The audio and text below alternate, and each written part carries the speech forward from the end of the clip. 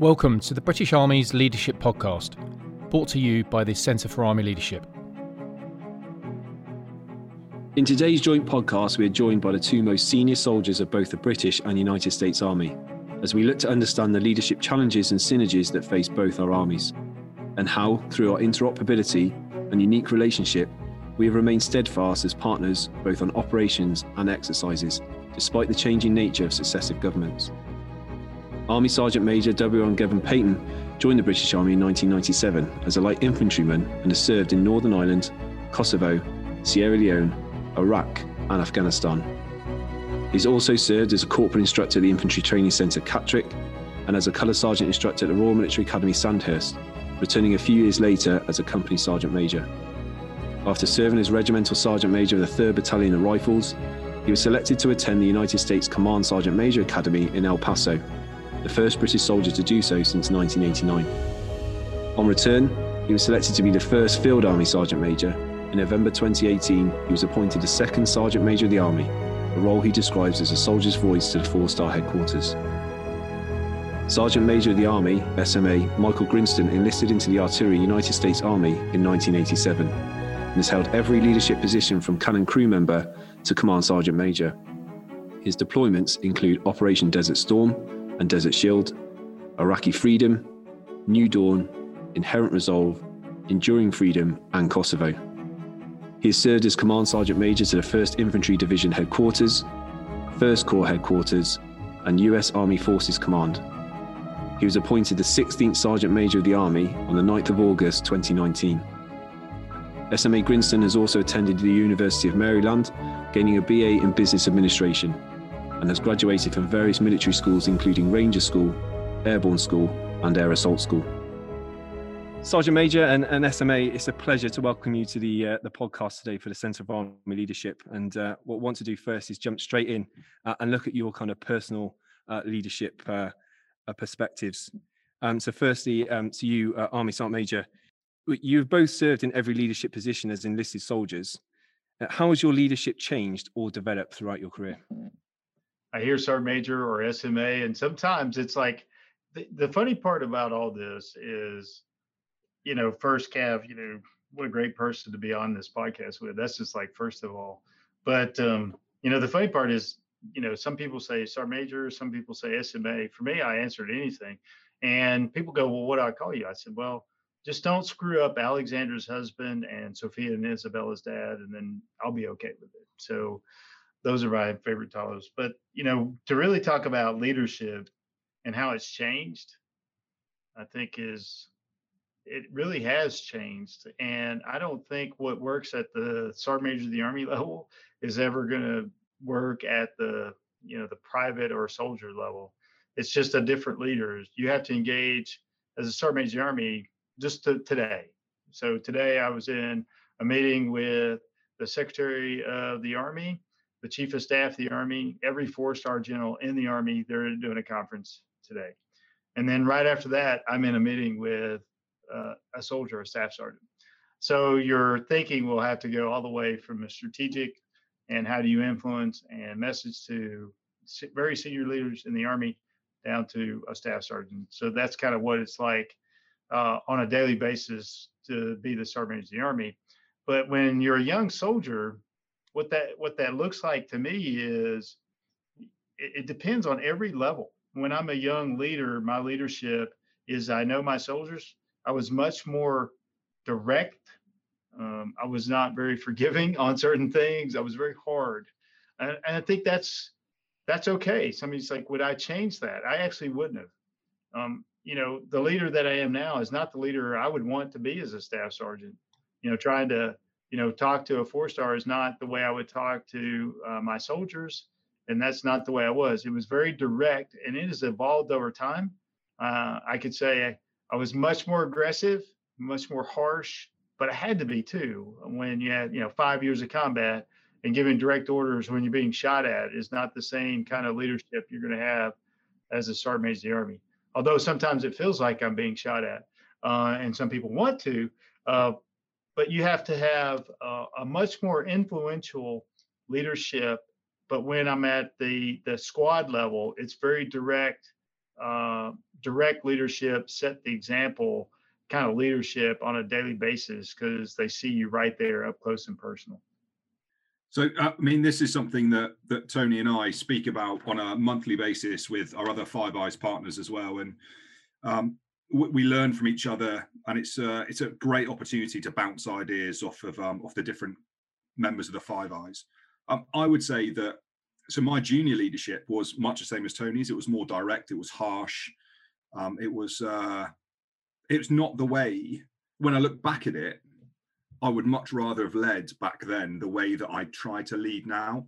And the reason I say that is because my leadership journey has been a journey. Leadership is a journey. You don't learn it on week one, day one. You don't learn it after the platoon sergeant's battle course. I'm still learning every single day. I learn from my mentors. I learn from my international mates. I learn from my soldiers. And I just wish that I had the education on how to be a greater leader earlier on. I'm a product of my regiment. I've learned by osmosis. My leadership has changed and developed in line with the people that I see and work for and with every single day. But of course, the British Army, which is slightly different to what Tony has in the American Army, is that we are very regimental, and one regiment is very, very different to another regiment, and how we do our business is completely different. And now when I sit in this job as the second sergeant major of the Army, I see all of it. And I get to cherry pick and take the best bits from not just my, the Army that I work for, but also from, my mates who work for different armies. So I'm in a hugely privileged position. And what I want to do is get all that goodness and drive that down as quickly and as fast as I can, so that leaders at the squad level, at the section level, they're learning the lessons right now at the beginning of their leadership journey that I'm learning at the end. The army's a much better place, and leadership is so different, and it's better different. I personally believe that's because along my own journey, I've picked up so many good things along the way, which I pass on to other people. But I've also picked up lots of bad things, which I shudder when I think about some of the things, some of the ways that I behaved as a young corporal, for example. But that was a product of osmosis, learning from each other. And having the Centre of Army Leadership, for example, is a huge step forward. And Tony, I know you've had this type of thing in your army for a long time, and we've spoken at length about this. But for us, this is a big deal, and the stuff that Chris and Colonel Sharp are doing in our army is fantastic. Yeah, I think you make a good point, and one thing I would like to caveat on this too is, as we kind of move on, is you highlighted something that I completely agree with, is just lifelong learning. And some people, I think, no matter what level leadership you're at, they kind of forget. They think, oh, I've arrived. And I think that's, for me, that's when it's time. Maybe you need to leave the military. When you get to a job where you think you know everything, I think that's very dangerous in any level. So I'd say I completely agree. And because I had to learn how to be, the sergeant major of the US Army, but every level I had the exact same problem. So I think you bring a brilliant point, and I appreciate it. It's the benefit of hindsight is golden, and understanding our ability of what we wish we could have understood, the spectrum of the transformational, transactional leadership spectrum as we move forward, and how we could have done things better. But looking back over your time in your careers, what has been your greatest leadership challenge, and what is the greatest lesson that you've learned as part of your education as you've progressed through your leadership journey? Greatest leadership challenge. I think at every level, I could probably pick one leadership challenge I've gone along the way. But, I get a lot of really difficult challenges as a sergeant major of the Army. So I would say my biggest three, the most difficult things right now is really trying to lead the Army through some challenging times. I mean, we got COVID, we've got, the whole country, the whole world is dealing with this. And then we had some civil unrest and, once in a lifetime pandemic. Then you got some civil unrest in the country, in the US.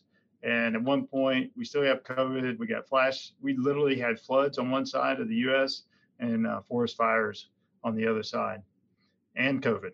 and then throw an election, and it was a heck of a year. But still, my greatest challenge in all that is how do we get out of that, and how do we build better cohesive teams? So just to stamp out some of those things that we have in the Army, is really, really challenging. And to, when you have such a large Army, to get this through where you don't have any, my goal is to have zero sexual assaults, zero sexual harassments, no racism, and no suicides. That's an extremely large challenge. And I think I spend a lot of my time on how do I get this down to the leaders, and that's through a very large Army. And that's one of my greatest challenges, to message to an extremely large force worldwide to do what we think is right. And it's, do we bring everybody together? We just like all compos, 1 million people. That'll never happen. So that whole communication, and then having them believe it, not because I said, or it's not something of a message that I'm on, it's because they truly have that commitment to the Army. So my greatest challenges are stamping out some of those behaviors that I talked about, but not just because the Sergeant Major of the Army said so. It's because I truly believe that a cohesive team doesn't have any of those bad things. So in other words, I'm trying to change this culture, and that really brings in cohesiveness. And that has been a monumental task. That's something I'd really like to say in 4 years I got through, but I'm still learning. I still try to get some learning. And so what's my biggest lesson learned is recently is just saying it doesn't mean it's going to happen. I've always known that, but I had to put a lot more effort and say, this is something I'm going to drive through the Army, and spend a lot of time with that. And what's my personal involvement? You can't just have a narrative and then have a great idea, but you really have to drive this through, and it'll take your personal involvement. And that's my greatest lesson, and which could be at almost every level, is you have this commitment. You want cohesive teams, or you want something, whatever that is, but are you willing, not that you told somebody, are you willing to actually check it and get it done to make sure that goes through fruition, whatever that is, a school that somebody needs to go to, is to get in the barracks right, or whatever. But that personal commitment applies to almost every position that I've had, to include the Sergeant Major of the Army. Yeah, and just to add to that, lots of the problems that Tony highlights there are exactly the same here in the UK, and across all the other armies that I work with as well. I think my greatest leadership challenge, so every rank has been a leadership challenge. It's just been different in every level as I've managed to scrabble up the ladder. I think if I was to phrase it, to put it into one sentence, I would say that being talented is not enough. It's simply not enough. You've got to be a good person. Now, I can make a good soldier from a good person. Good teams are made of good teammates, but being talented simply isn't enough. So the challenge for me as a Sergeant Major of the Army is to try and get everybody to take that responsibility, to understand that, okay, I might be fit, I might be able to shoot, navigate, communicate, etc., but that's expected, right? That's what you sign up for. You should be able to just do that anyway. It's how we make people good teammates and get everybody to take responsibility for everything they do all the time. And one of the lessons that I've learned along my journey, well, I've really wrestled to get my arms around this challenge, and I've asked for advice off Tony and Australia, New Zealand, and Canada too, and lots of other people. But it's just to understand that soldiers don't make mistakes on purpose. But if they make mistakes, they're not performing, they're doing something that's wrong. It's to scratch the surface and find out why. And I think as a young corporal or a platoon sergeant, even as a company sergeant major in our army, I was getting that wrong. every day, hand over fist. And that's, I want people, if their soldiers aren't performing, is to scratch the surface and find out why. And I genuinely believe that we need to love and lead our people through our problems. But to love your people, you've got to know your people. And you've got to, that's not just their name and their rank and their regimental number, that's their family, it's where they live, it's where they come from, it's their background, it's their traditions. And that's a real challenge. But that's a leadership lesson that I've taken out of this. And like I say, the greatest leadership challenge that I've got is trying to get everybody to understand that being talented is not enough. Good people make good teammates. Yeah, and getting to know our people, knowing our people is so important, but, not just when we're at home, but also for combat effectiveness and that operational capability as we drive forward on the battlefields.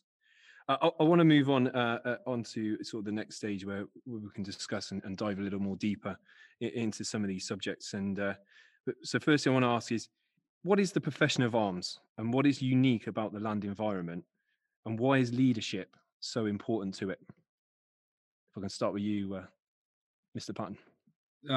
Okay, good question. I'm quite tight with Jake and Speedy at the Royal Air Force and the Royal Navy, and I don't think they'd disagree with me when I say that, if you're in the Navy or the RAF, it's about putting people onto platforms, people onto equipment, to crew a ship or a boat, depending on what type of, what side of the Ogden you're on, to crew an aircraft, a fighter jet, a reef, whatever it is. But it's about getting that platform into action.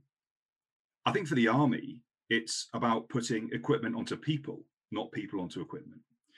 And, our greatest asset, our greatest resource, and our most valuable weapon system is the person carrying the weapon.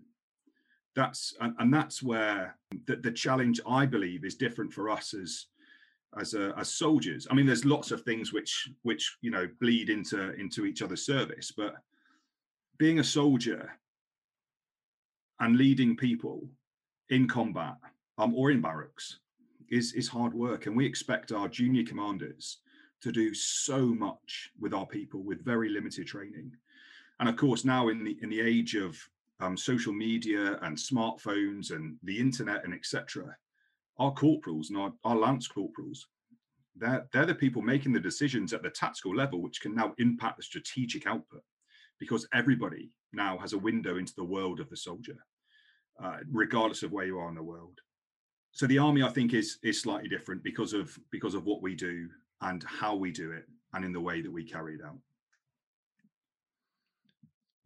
And SMA, just to move on from that, I've noted recently that the US Army in particular have kind of reinstitutionalized the rank of corporal prior to promotion to sergeant, but due to the significance and the importance that you're now placing on that leadership role and that position, and to gain that valuable experiences before they progress up that career structure. Yeah, I think, for us, even going back to what you said before, and, every day, I love talking with, Gav on these topics, because he just got brilliant ideas. So I really appreciate that.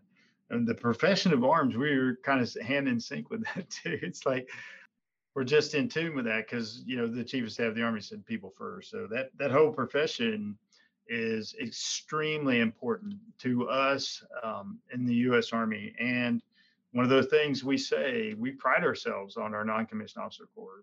We boast about it to other countries. We boast about it to anybody. And it starts at the corporal rank. So we just said, we had a rank, we had this thing. So it leads to the profession. How do we start earlier teaching our young soldiers how to be a part of a profession? And it starts with the non-commissioned officer corps. We have the NCO creed. Says no one's more professional than I. I am a non-commissioned officer. So we wanted to say, can I get that in earlier? And we had corporal rank, but it was just, well, if you need a sergeant and you don't have one, you can have them a corporal. So we really wanted to formalize this. So you did your warrior battle drills and tasks, and then you would go to a promotion board, and then at the end, you're fully qualified to get promoted, and we'll give you that start as a corporal. And then you're a young NCO, maybe you make some mistakes and learn some of those lessons, and then you get to be a sergeant. This is a wonderful idea. I'm glad we're moving this direction, and I'm extremely excited. And it's already starting to make a difference. You see folks doing ceremonies on this. Again, it goes back to the previous question about being a profession and being part of something bigger than yourself. And I think that corporal that we implemented just recently is the powerful tool to get that started. Just moving forward with kind of that development opportunities, why is professional and personal development to complement that professional development so important to the Army? Thinking back to what Tony just said then about corporals being really important, and he will know, and Chris, you'll know as well, that I think that corporals are the most important part of our Army right now, because any order given, even by the Chief of the General Staff himself, is carried out ultimately and supervised by a corporal with their soldiers. So they are super important people, and that's why, it goes back to my point earlier where I say being talented is not enough. I mean, as a young corporal, I think I was okay. I was all right at being a corporal. I just wish as a corporal I knew then what I know now, because I would have been a much better person along with being that corporal. So we talk a lot about toxicity and toxic leadership, and it leads into my second line to the Army, where people don't make mistakes on purpose. And I see it, I've done it, I hear it as I go around. People tell me that we still haven't eradicated that completely, and we've still got some behavioral challenges, and we just need to teach that out of people. But everyone's got a responsibility to be willing and ready to learn how to be a better person, not just a better soldier. And we're really good at grading people on navigation and all these other things, but how do you grade people on personality? How do you make sure that the people that we're talking to have got this, share the same morals, the same values and standards that I do as a Sergeant Major of the Army? And I always talk about the Army not being, you don't join the Army and then you're transformed into a clone, and all soldiers look the same and talk the same and they all look the same. I mean, it's not. The Army is a living tapestry. It's moving consistently, and the Army's has got to veer and haul, and it's got to move and adjust slightly to allow people to be their whole selves when they come to work. And I think that's really, really important. When I joined the Army, it was, hey, you'll do this because, whereas now we need to be explaining the why and listening to people and receiving challenge, be comfortable with it. And that's how you develop, and that's how you get better. But I'm a firm believer that you can only do that with the right people, with good teammates who are educated and understand not just how to dig a foxhole or a shell scrape, not just how to hit a target or to call in artillery, but also know how to get the best out of themselves and their team by the use of soft skills. And we talk about in the future, combat may be more machine on machine early on, striking the deep and long range artillery and stuff. And I get all that, and armies change and change shape and stuff, but you'll never replace the skill of reasoning, reassurance, sympathy. You'll never be able to replace that with a machine.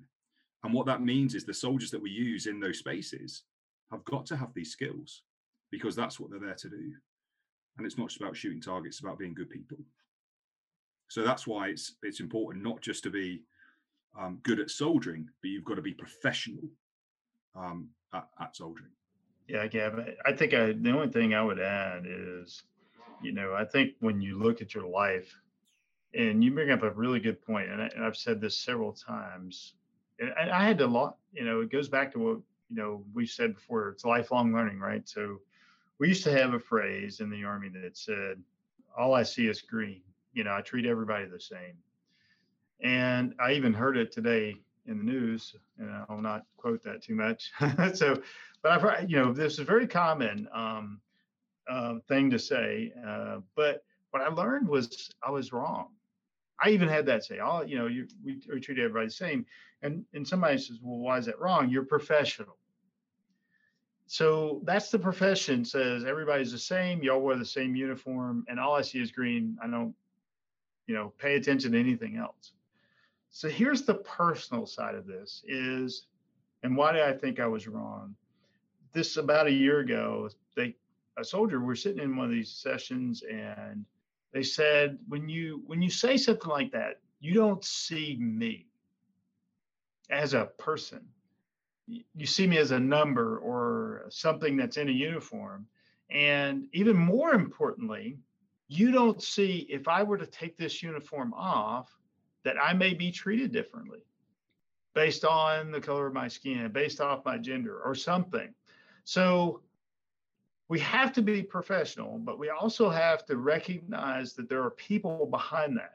And that's my own learning, is that when I said those things like all I see is green, is, well, I acknowledging that you may have differences than me. And I acknowledge that, not that I can't live in your skin, I can't be you, but I have to have some empathy with you to know that you're going to have a different challenge because you are different than me. And as a professional, I need to acknowledge the personal side. And if I can acknowledge the personal side, I can be a better leader. And I think it does take both of those. And both of those, what I found recently, is extremely important, because you want to see the entire person, not just that they're a soldier.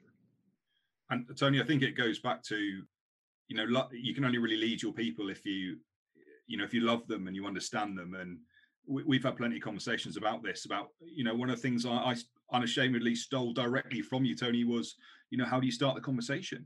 And those, I bring that back to my army, and it's really important to understand what's important to every single teammate in our squad. So yeah, and having those difficult conversations and getting it in the open forum, and really kind of digging into the detail to understand the different points of views and that diversity of thought that sits behind it as well. We've already spoke about it, Army Sergeant Major, but from the British Army's perspective, and we've heard you say numerous times, our junior NCOs are the people that deliver victory on the battlefield at the point of contact for our commanders. This is empowerment in its purest form. Why is empowerment such a key component to the development of our future leaders? And I know that this is something, SMA, that you're also trying to get after with your kind of This Is My Squad program, as part of building cohesive teams within the United States Army. Yeah, so the empowerment piece, Chris, is hugely important. If you don't empower your junior leaders, then they just become soldiers. And when it goes noisy in combat, soldiers become subordinate, and they all look to the commander, and they look for someone to give them orders. As even our most junior commanders, our lance corporals, they don't need to be mates with their soldiers. They need to be commanders, because their soldiers don't need friends in combat or in a difficult leadership challenge. They need to have a leader. But that all relies on trust. And something I try and enforce all the time is the importance of trust, and that you cannot surge it. You cannot surge trust. So I've grown up in an environment in an army years ago, where it was okay to be a bad soldier in camp, but because you're mega on operations, that's a bad soldier. Because if I can't trust somebody who makes the wrong decisions when they're fed, watered, and rested in camp, then how can I possibly trust them when they're not fed, not watered, and not rested in combat? They're bad soldiers. And you need to be able to see that in your NCOs and in your junior commanders, and by giving them trust. And there's soldiers don't make mistakes on purpose, but there is a difference between a mistake and reckless behavior. And that's where commanders and soldiers, so subordinates and leaders, need to have that open dialogue with the challenge culture.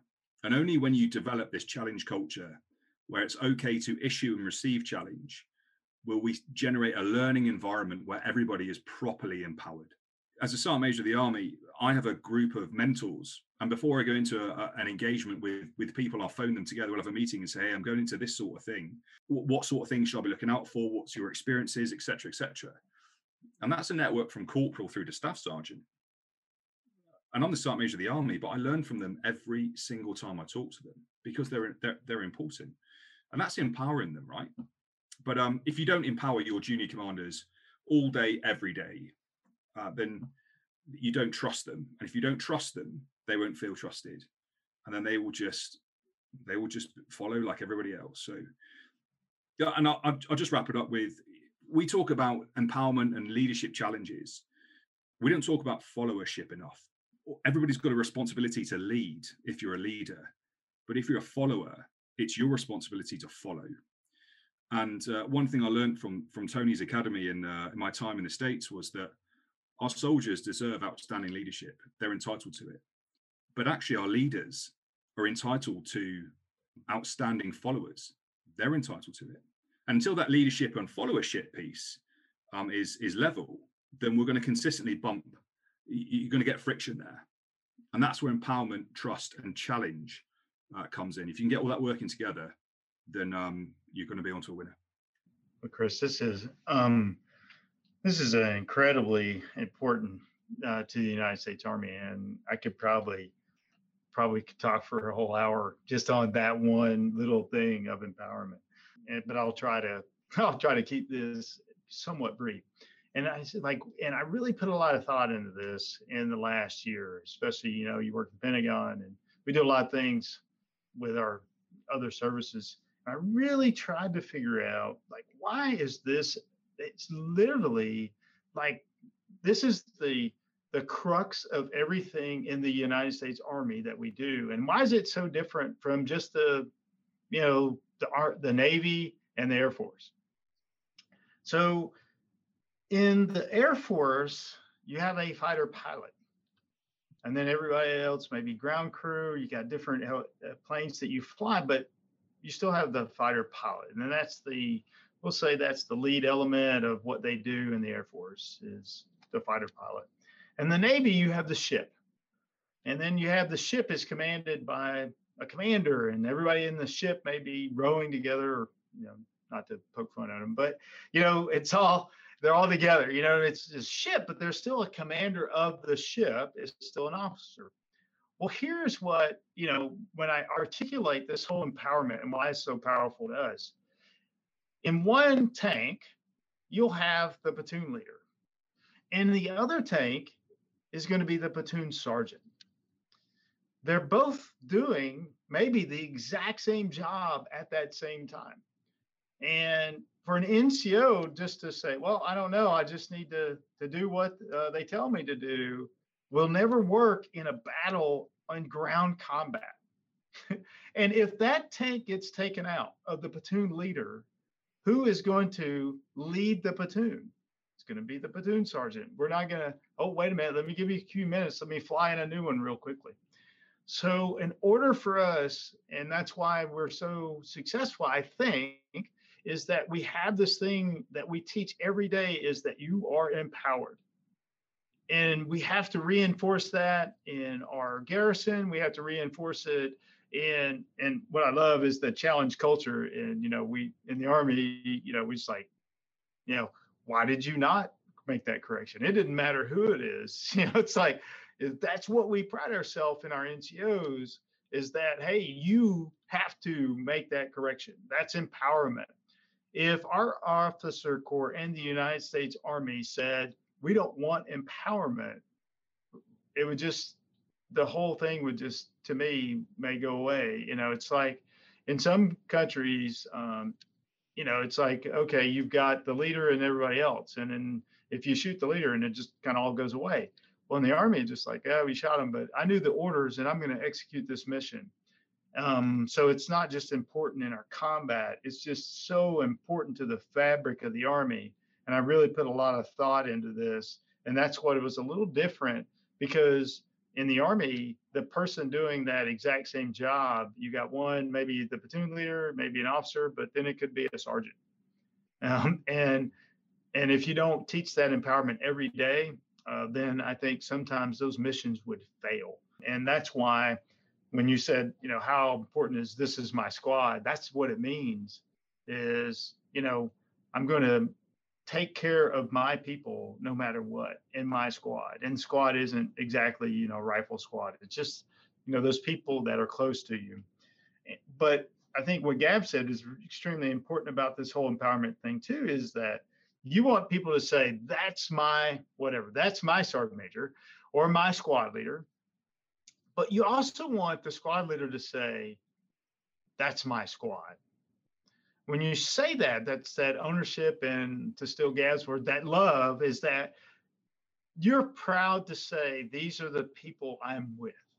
You want to be a member that just says that one little phrase where I say, that's my squad. And you're very proud of that, because normally you wouldn't say, oh, that's my squad if it's really bad. And you wouldn't say that's my squad leader if it's a bad squad leader. So just that phrase, but I think it does come with some empowerment that you are going to take care of all those things. And we hold you accountable for that. If we don't, are you really the squad leader? Are you really taking, or are you the follower? And I really like what Gav said about the followership. And I completely agree with that. I even say that when I talk about this is my squad, I say sometimes I am a squad member. You're like, you're the sergeant major of the Army. What do you mean? Well, I got the chief of staff of the Army, the secretary of the Army, Mrs. Wormuth.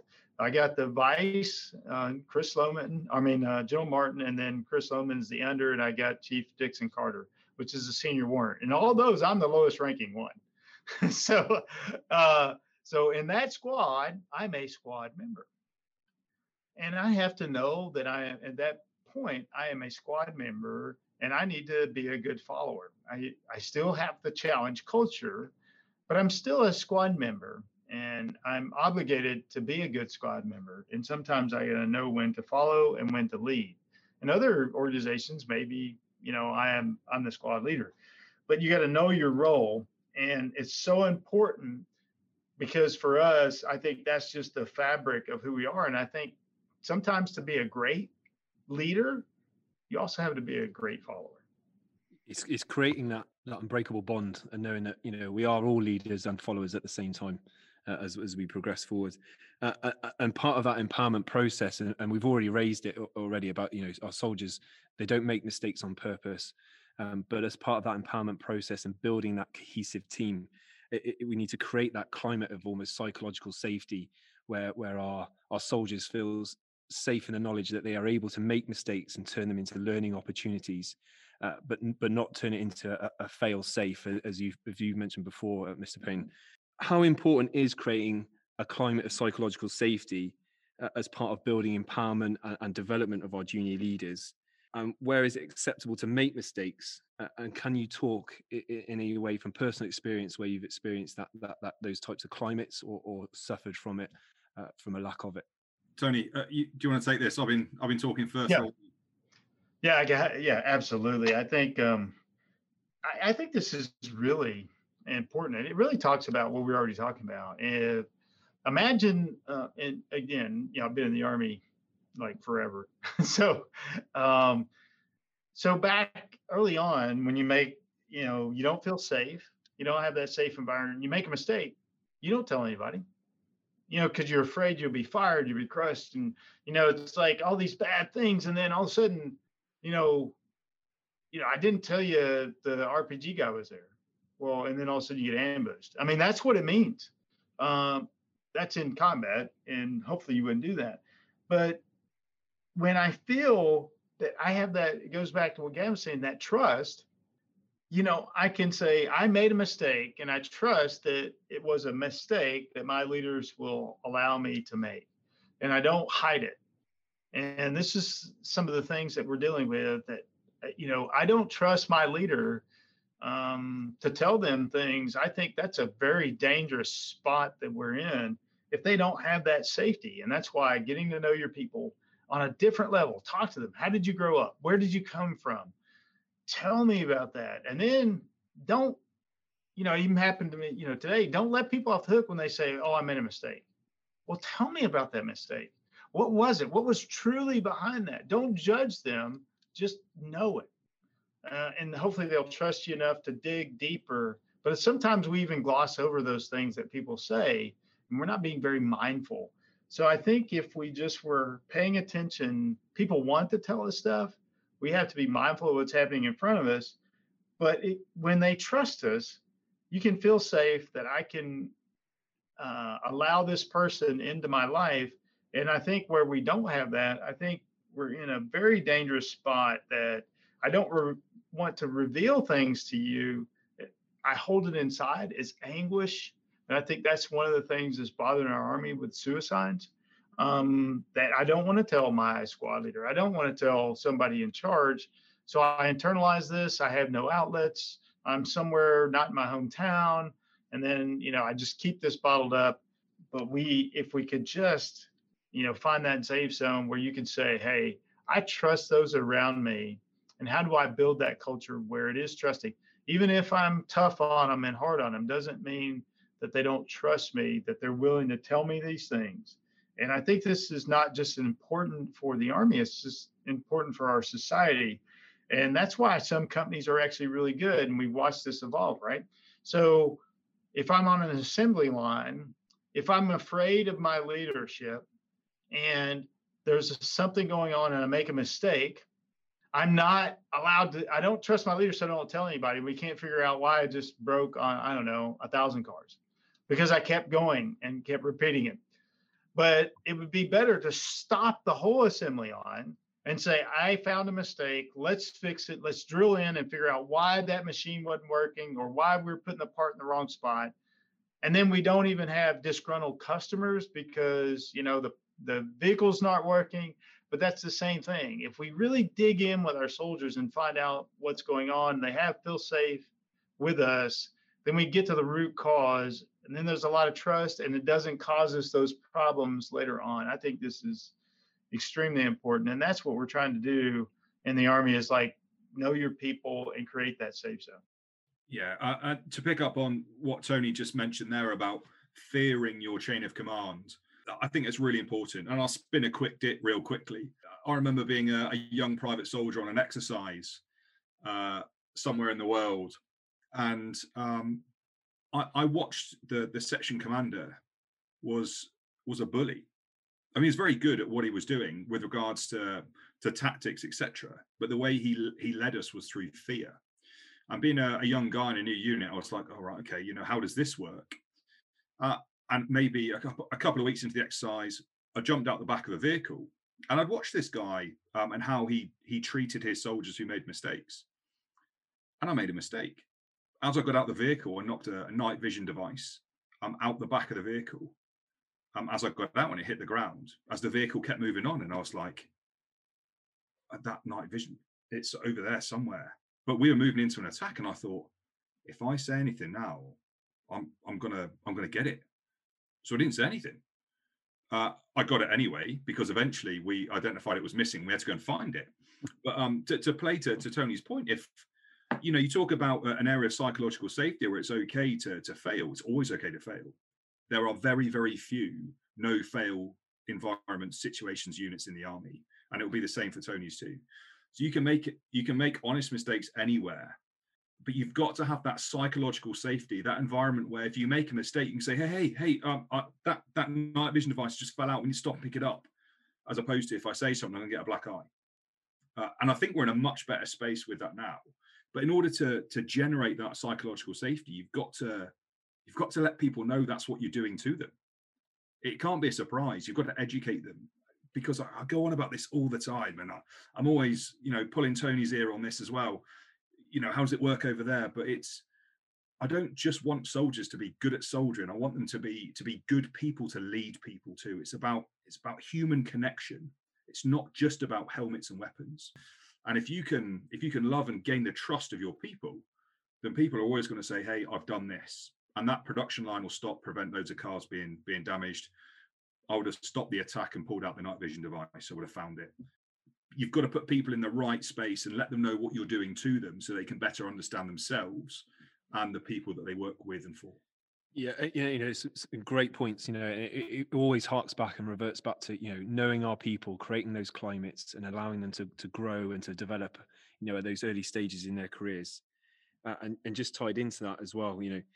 Hierarchy has an obvious role within our profession of arms, and not least defining clear lines of authority, responsibility, and accountability. But hierarchy can breed negative leadership attitudes and behaviours. How prevalent is this problem in your respective armies, and what can we do and is being done about those negative attitudes?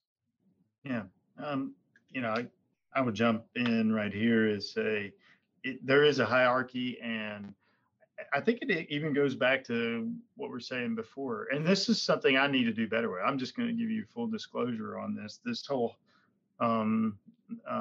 this concept of what Gav was alluding to is, how do you as a leader receive bad information? Because that plays into the hierarchy. So I have, and this is personally, I have to do better with this, because you want to do great, but I've even this last year, I said, I need to do, if you said right now, one thing I need to do better on, I need to do better on how I receive bad information. Because unfortunately, I am constantly receiving bad information. Very few times people say, hey, Sergeant Major, I got an urgent phone call for you. I just want to tell you something really just great happened around the world. So I think this hierarchy creates this mystical belief that people don't receive bad information well. And I have to, again, this is my own lessons learned, and one thing I need to do better is how you do that matters. And I think that plays into it. So in a very hierarchical kind of structure that you have, if you receive bad information, then they don't want to tell you. If it's a flat organization, I think they'll just come up and say things, but how do you receive that, I think, really matters. But it does create this, I don't want to tell the boss something. And that's because that's the structure that we have. Everybody if I tell my boss something bad, then I won't get promoted, because I want to move up that ladder. So this hierarchy does create something, but I think it does create some negative leaders, because, again, you feel like you've arrived, everything, and people are always asking you, what do you think? What do you do? And they want to, get to the boss. But this is one of those things that, even, General Milley talks about is, you need to have some humility in whatever job that you have, and find ways to keep yourself grounded. That you're either not above the law, you're just, a soldier. That's one of those things, like, you have to still hold yourself to the Army standard. I still take my fitness test. I still do this, whatever the Army says is the requirement. I do that requirement because, I'm still a soldier. And I think that whenever we remind ourselves, and I think that's really important, that we got to find those ways, especially as leaders, to remind ourselves that we are still soldiers. We're still a member of a team. I'm a member of a squad. Remember, I'm a squad member sometimes, and I'm a squad leader. That reminds me of that. And I think that's how we get it. Because sometimes, our own hierarchy creates division where we don't move forward, and you got to pass it to the next person who gets to, like, what do you mean you didn't know that? Well, so a flat organization, everybody tells everybody at the same time. And so I think it also creates delays, because, oh my goodness, Sergeant Major of the Army is talking to soldiers. That's crazy. Well, he's got to talk to the forces command sergeant major. Then he's got to talk to this. It's like, yeah, but I need the information from that guy, and that's the one that's got it. So it does delay things, but I think the more we can remind ourselves that we're soldiers. And for me, my own personal lesson that I need to do better is, how do I receive negative information? Helps with flattening the hierarchy, because if I can receive that well, people at any level won't mind telling me something's wrong. And sometimes I need to know that. You got to be approachable with all these things, and you got to learn those techniques to do that the higher you go, because people don't want to tell you things. That's kind of how I see that. Hey, so this is something which I've put a lot of thought into, and I'm always asking questions to my international friends and to our own soldiers too.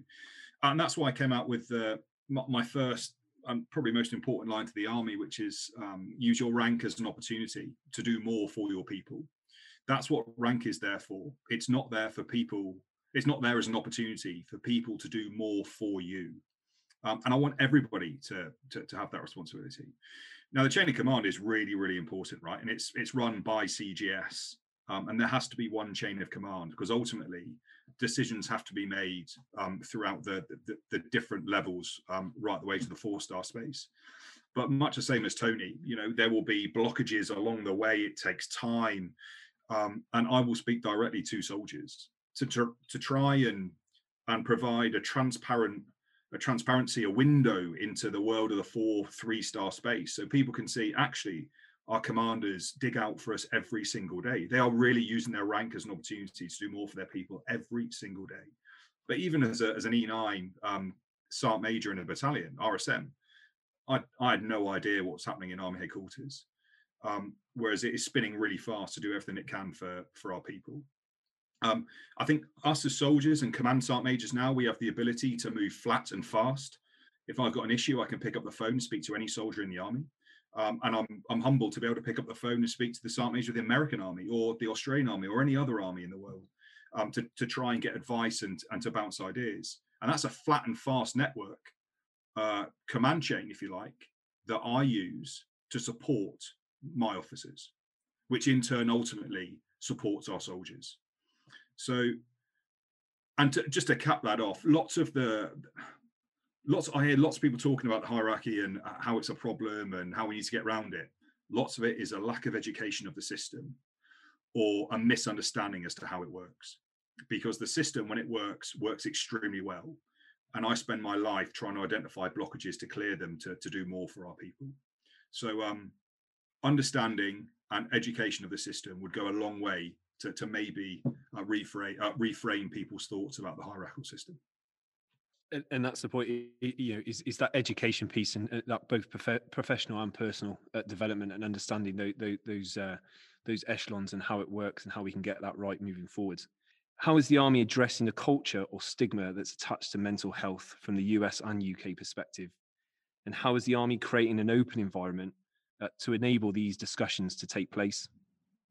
Yeah, this is, we address this in the US Army. Feels like every day I'm still battling against this culture. Sometimes there's a song that says it's okay not to be okay. And it's okay not to be okay. It's okay. We have to, talk about fitness. And I use that statement very clearly, because most people say, oh, there he goes, he's talking about physical fitness again. But when I've used it, I usually say fit. We say cohesive teams that are highly trained, disciplined, and fit. But then when I put the words and the meaning on a slide, and as you visualize this story, is the word fit is here, and then the next word I write is mental, and then it says physical, and then social.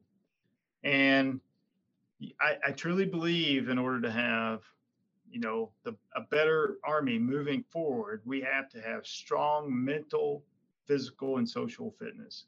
And without that, you can't have, I find it hard to believe you can have this, I'm super fit and I've got this really bad mental fitness.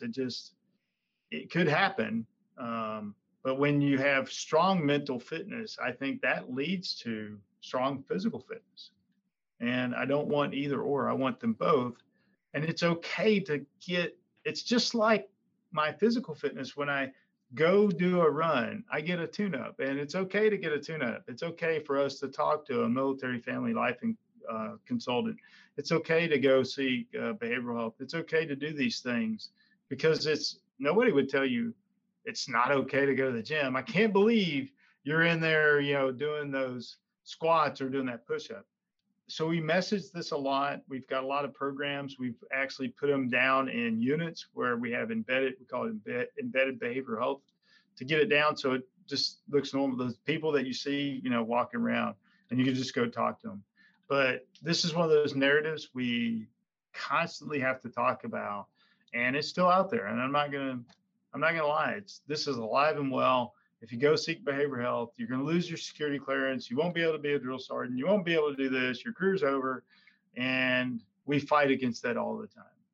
The one thing that I try to message as much as I can is we've actually found there's very small portion of our Army has actually lost a job or an opportunity due to behavioral health. It's like less than 1%. Like, of all the people that seek help, it's like less than 1%. But I really struggle, so why is it this myth is still out there? Why is this so alive and well? It's because there's other things that people do sometimes, then they go to behavioral health. So if I was out drinking and driving and then I went to behavioral health, no, you got in trouble because you were drinking and driving your car and you wrecked your car. And yes, you later went to behavioral health, but you still, wrecked your car and you were drinking and driving. When you really peel it back for us, we got to message this. We as senior leaders and say, and we go seek behavioral health. It's okay.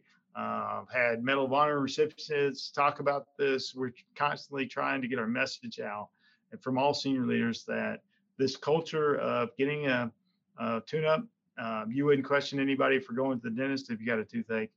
You wouldn't question anybody to go to the physical therapist if you got a bad knee, and we shouldn't question anybody for going to behavioral health if they're having some issues. And we constantly fight this narrative, and we're going to keep going after it, and we're doing better. So this is something that which, Tony, we discuss this a lot, don't we? Each month we end up talking about this to see what each country's doing and how we can better serve our people. And I agree with everything that Tony's just said there. I think in the British Army, we're starting to really realise now that you have physical health, you have mental health, you have social health too. And if you break your leg or if you break your arm, you know what that looks like, you know what that feels like, and so does everybody else around you. The thing that I think is important now that we must do for our people is to let them know what it looks like, what it feels like, what to look for in themselves and what to look for in other people, in order to signpost people immediately who don't know that they've got an injury or they need to get some support. And I'll talk from experience here. On a tour in Herrick 16, it was really busy, and as a company sergeant major, I had no idea how hard the operation was hitting me personally, with the things that I was having to deal with and support given to my riflemen. And when the behavioural health team flew out to see me, off the back of the stuff they could see on the system, they sat down and spoke to me for 2 hours. And when they walked away, I was like, wow, I feel so much better. But it also gave me tools and stuff to think about how I could do things better moving forward. And it was a real aha. I was like, wow, so that's why I feel like that. And that's what I can do to prevent that from happening. And that wasn't just good for me, it was good for all of my people that I was looking after as well. And I think we need to get that fed into our soldiers and into our DNA. And like Tony says, it's okay to not be okay, and just to talk about that. And the signposting is really important. And the Op Smart piece that we've got going on in the Army is great, and it's really good, and it's proven it's saving lives. But I don't want people to sit back and wait for Op Smart to come to them. You're training your body physically every day. I want you to train your mind mentally every single day. And nobody's going to turn up to you and say, okay, cool, right, let's go for an Op Smart session today for an hour. It doesn't work that way. I need every soldier to identify what it is they need to do to make themselves stronger, for themselves and for the people who they love and lead every single day. So we're in a much better place than we were 4 or 5 years ago. But like Tony, we've still got a long way to go, but we're getting there. But it's everybody's responsibility to look after themselves and others. That's another point I'd like to, which leads to, we both said the same thing too, is that, and I love what you said, Gavin. I learned something new from you every day. So this really is about knowing your people too. And this is why, I talk about this is my squad, and knowing them. And you said it too. But I've said this example a couple of times. I said, if I walked up and said, I'm selling my golf clubs, you'd go, oh, okay, sure, no problem. How much do you want for them? And you wouldn't even know that there's something, what's wrong with that? What's the big deal? Well, wait a minute, that person really loves that thing. So there's no way, he would ever sell his golf clubs. It just wouldn't happen. It's just not going to happen. But if you don't know that person, you don't even know that they may not know something's wrong. In your case, you said, I didn't even realize that. The more people know you and the more people can trust you, they can see, and the more people I know close to me, they'll know, man, something's wrong. got this challenge culture where it's say, hey, you're not yourself today. Are you okay? So it's not just about seeking a culture that says it's okay to seek mental health. It's also knowing those people so well that you even know that there's just, man, something's not right today. And then you can bring in that signpost. Then you can say this, but if you don't know them and they go, hey, I'm selling my car, you go, okay, no big deal. Well, that's the car his dad gave him. He's had that and he worked that and he refurbished it. His whole life, that's the only thing that means anything to him. And he just said, I'm going to sell it. But you didn't know anything about that person. I think that leads to better mental health too. Yeah, but it's about identifying those nuances in behavioural changes, those little sort of non-verbal cues that we can pick up on that kind of help us dig a little deeper, like we've already spoken about. Ask those questions that need to be asked. Have those difficult conversations with individuals and really get dig into the weeds of why they're acting in the way that they are at the time. Where do you see the British and the US Army of the future? What are the challenges and the opportunities in getting there as well? Well, I say, from my perspective, we've said this all along. I mean, we've been at war for 20 years, but we've been at war with our partners for 20 years too, just recently. I'd like to would boast and say, oh yeah, we can do all this. We can't. So the future, we've been tied together for decades. And I think the future is we have a strong partnership and it's going to be strong, and it has to be. It just has to be. That's kind of the way I see it in the future. And the challenges, well, they're everywhere. The challenges of social media, the challenges of cyber, and the challenges of an ocean, the challenges of quick information. What's gonna tear us apart would be some information or some kind of thing in the cyberspace. But I think in the future, from my perspective, I couldn't see us being tied together, for the rest of my life. That's just kind of how I feel that relationship has been since I've been alive. And I just couldn't see that any other way as an army for any other reason that we've always been connected. And even if you just look at what we've done in the last, 20 years, we've always been partnered, and we couldn't have done it without our partners, especially the UK. Yeah, and Tony, you've got an army of 1.2 or just over 1.2 million people, and we have an army of just over 110,000, including our reserve teammates. And nobody can do it all on their own. So I absolutely agree with you. I think, for me, I grew up watching movies on TV of the American army in combat, in war, and lots of World War II movies and stuff like that. And now, 42 years later, I find myself shooting the breeze on a podcast with the Sergeant Major of the American Army, it just blows my tiny infantry mind. But it does go to show the power of that relationship and the importance of that teamwork, because we get stuff done on the soldier network in order to support our officers who look after our people. I think that our people are our competitive edge.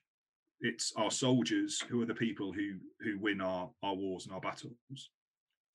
And combat's changed. I've read lots of books from history. I've been in combat myself, and I also see how it's changed in my short time in the army, and I see how the army is adjusting its shape and size for the future challenges.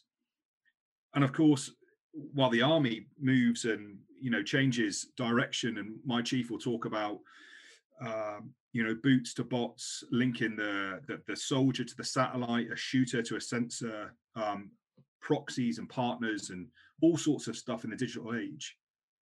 Our people have got to be able to do that.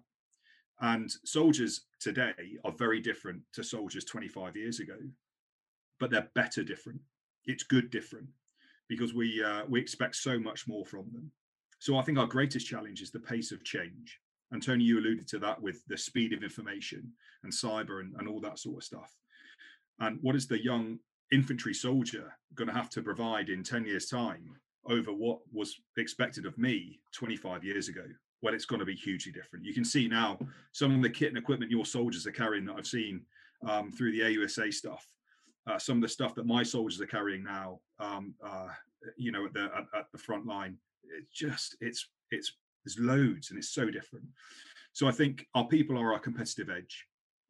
So leadership is our challenge, and how we can ensure that our people are trained and equipped, knowing what to do at the right time as we start to move forward. Gone are the days, I think, maybe, you know, of just fighting in uniforms. I've never fought an enemy in a uniform. So the enemy working above and below the threshold, our soldiers have got to be able to work on that as well. So challenge, our greatest challenge, I think, is the pace of change. But I think our greatest opportunity really is our people, and what I've seen our army do to our people and how it changes them and develops them for the output they need to provide is just incredible. And every single day, I'm amazed by what our people provide. And I'll just finish off. You know, I was in Sangin on Herrick 11 with the PlayStation generation. You know, these people, they're no good, Sergeant Major. They play PlayStation. They're not outside kicking coal down the road. No, of course they're not. No, but actually, I've never seen people do things like they did for me on Herrick 11. They were just incredible people. I saw the best and the worst of people, and they were just phenomenal soldiers. Super brave, super strong, and super intelligent. And I trusted my life with them every single day. And that's a PlayStation generation. And now we've got the next label and the next label and the next label.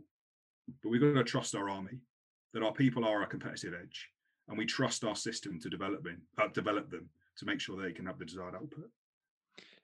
And that links back in actually to our culture and the evolution of our culture. You know, the significance and the importance of our values and standards. And just, you know, for our listeners, you know, from the UK Army perspective, our values are courage, discipline, respect for others, integrity, loyalty, and selfless commitment. And the values of the US Army are, you know, loyalty, duty, respect, selfless service, honor, integrity, and personal courage. How important is it that we continue to take our Gen Z soldiers, keep that generational difference, that diversity of thought, the way they think, the way they operate, whilst inculcating those values into them, so that we continue to move forward as an army, as one collective. We understand where we come from, and that we know where we've been, and that we expect the same standards, and that they hold themselves in the highest regards. And they are essentially responsible for based around the foundation of our success is those values. And where those failures have happened, they've been relatively significant, you know, from the UK Grinston report perspective, you know, for deep cut, and more recently, you know, in the US and the Fort Hood kind of issues that have taken place down there. You know, how important is it that we instill those values in our young generation of soldiers, whilst not siloing them and blinking them down a narrow channel to where they're just brainwashed into what we want them to be from previous generations? Yeah, I think this does take some time, though. So, you know, it goes back to the professional and the personal. Question is, professionally, loyalty, duty, respect, selfless service, honor, integrity, personal courage. Those are our values. But what were the personal values that I learned growing up? Do I just wash those away? Or how do I take the best of those and bring them into the Army and make the Army more powerful on a personal level? So I think that's what we're doing, and that's what I'm saying when I don't just see green, I see all of you, is how do I bring your personal beliefs, the goods, and those that don't fit with our culture, is that you don't bring it in here. And some people would say, well, why do you let people like that? Well, in the Army, that's a big question. And I said, well, fundamentally, are we saying, can people change? And I would like to say yes. You know, so those are those base values of the Army. We have to respect and understand where people come from. You have to know it. You have to see it. You got to honor those values that they grew up with, and then we inculcate them into the Army values. But the Army values are our foundation. And then what you bring to that, and if it's not good and you can't change, don't deserve to be in our Army. If you can, you go for that professional and that foundation, and then those good values that are in our values that enhances you as an individual in your professional and personal lives. Yeah, and I think it's very similar to what I say to people. Being talented is not enough. You've got to be a good person too.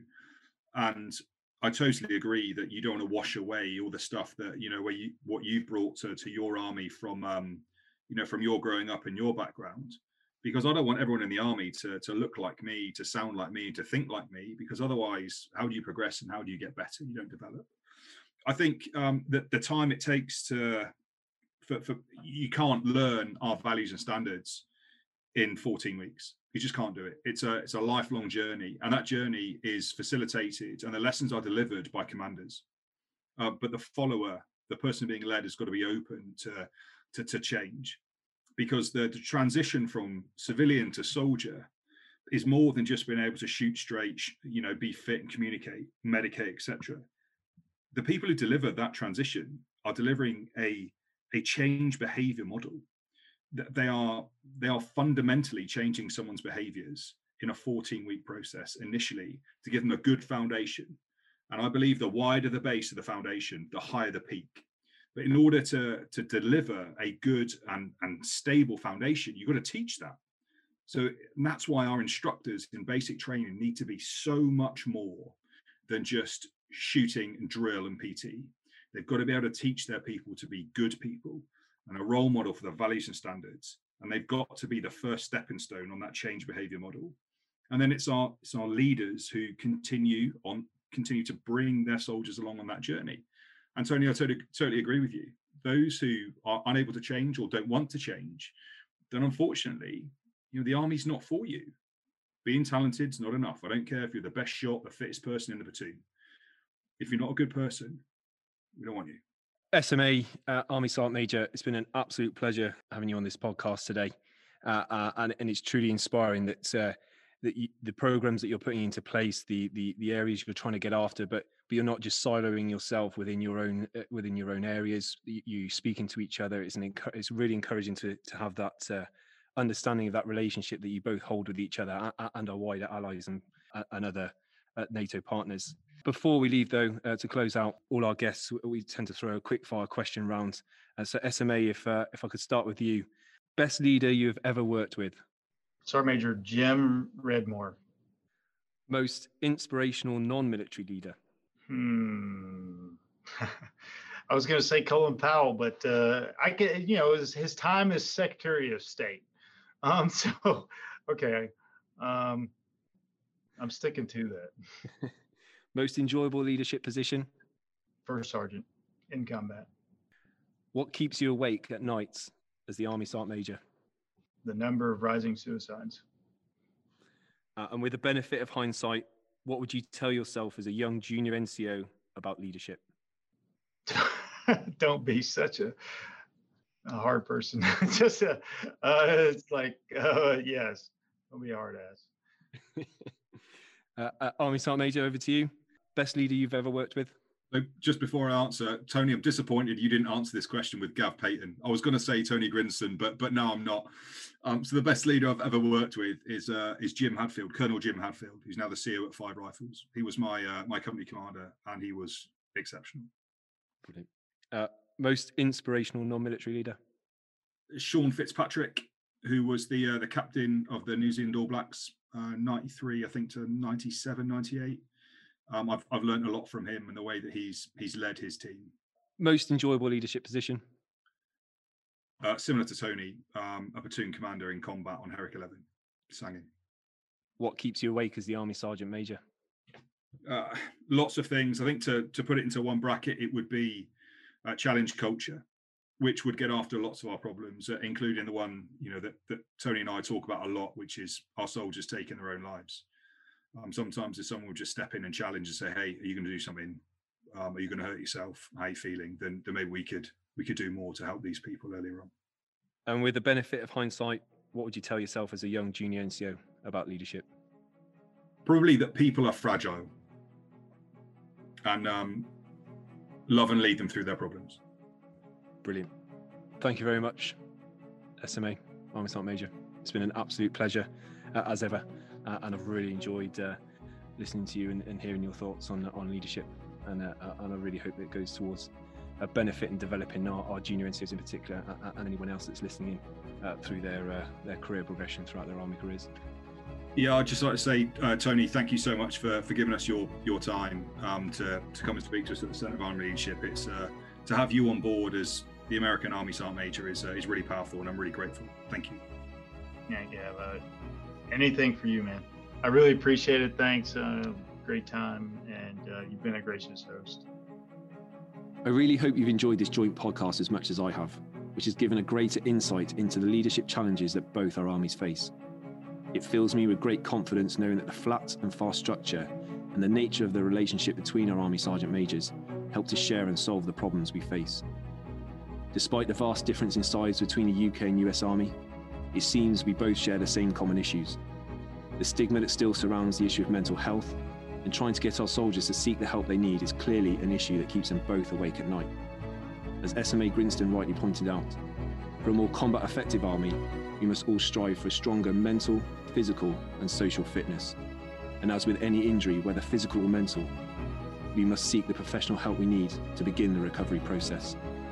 We also spoke about our junior leaders and how both professional and personal education plays a key role in their development. How empowerment allows us to create and provide the learning opportunities through a climate of psychological safety where mistakes can be made. All of this then encourages a culture of challenge, which builds trust between our leaders and followers, that ensures our soldiers don't just become subordinate on the battlefield, but are empowered to make the complex decisions that deliver victory on the battlefield. Throughout this podcast, the importance of getting to know and understand your soldiers has remained a constant theme. As Mr. Paton said, we must love and lead our people through our problems. But to love our people, we've got to know our people. As leaders, we must understand how we can use the range of leadership styles on the transactional transformational spectrum to our advantage and apply those soft skills to help coach and mentor our people in everything they do, to ensure they get the best from themselves and their team. As leaders, we must lead by example and set the conditions for how we want our commanders of the future to lead, ensure we use our rank as an opportunity to do more for our people and not for our people to do more for us. We must accept and embrace this challenge, creating an environment where our soldiers feel supported through a culture that cares and looks after its people, both physically and mentally. An army that will provide challenge, encouragement and development, both personally and professionally, making our soldiers better people, better teammates and better leaders for the future fight. If you like what you've heard today, please do subscribe to our podcast. Please also share and comment. That would be much appreciated. For more information on leadership in the British Army, do visit our website, Centre for Army Leadership. And of course, follow us on our social media platforms, Twitter, Facebook and LinkedIn.